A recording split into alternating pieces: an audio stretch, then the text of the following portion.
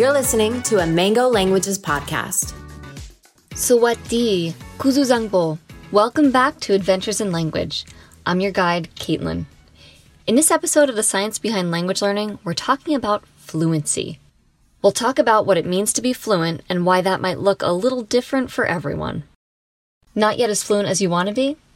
We've linked an episode for you in the description with 3 questions you can ask yourself as you reflect on what might be holding up your own quest for fluency. Give it a listen.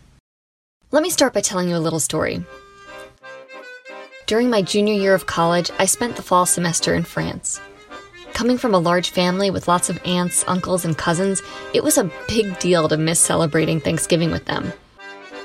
I called home that day, and as the receiver was passed around, I fielded the question, "So, are you fluent in French yet?" at least a dozen times.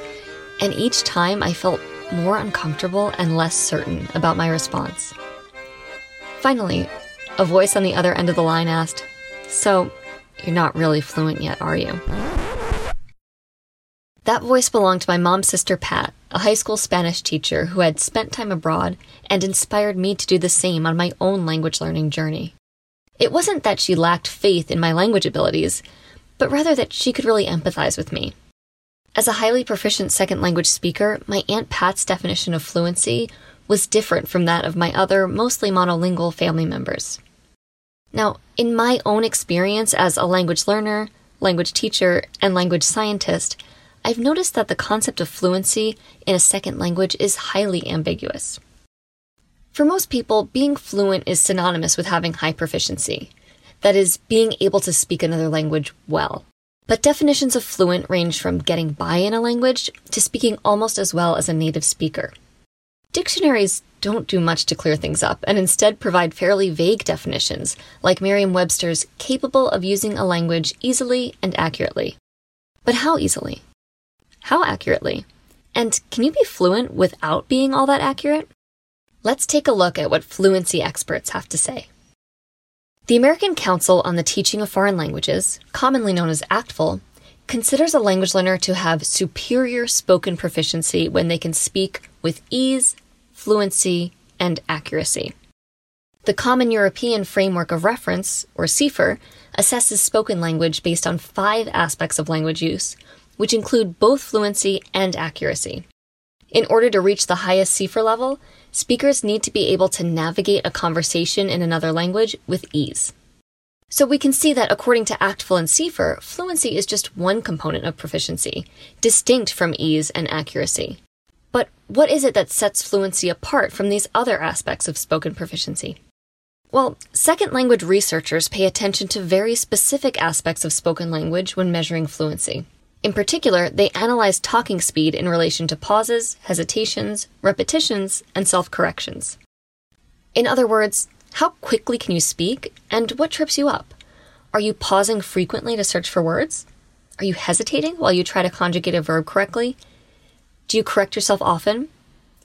Taken together, these measurements seem to assess how well speech rolls off the tongue, which makes sense given that the word fluent derives from the Latin fluere, meaning to flow. Now, there are some aspects of spoken proficiency that are not usually considered when assessing fluency.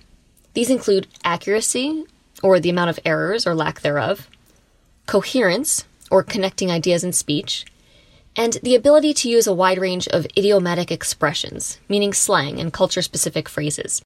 While these factors could lead to more hesitations and self-corrections, which are aspects of fluency, this isn't necessarily enough to overshadow talking speed.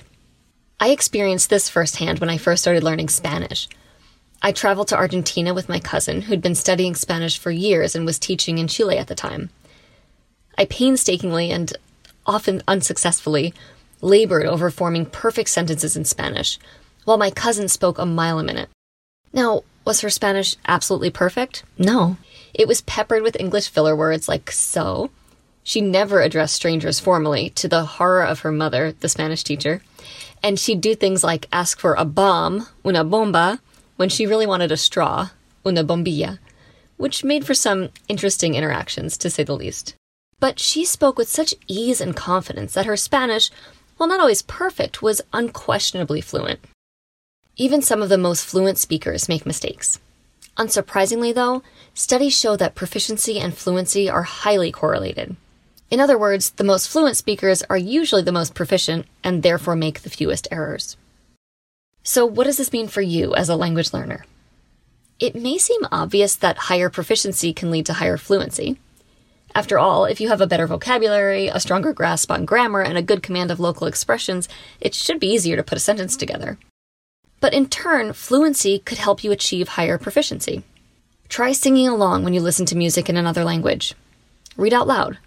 Practice talking in social contexts and about topics that are familiar to you. It's much easier to speak freely in a second language when you feel comfortable and your inhibitions are down. For example, I tend to practice by talking about my family because it's a topic that I care a lot about, and I found that it's one of the easier ones to access in a foreign language. If you use a language app, you can even explore and practice with new sentences in the privacy of your own home.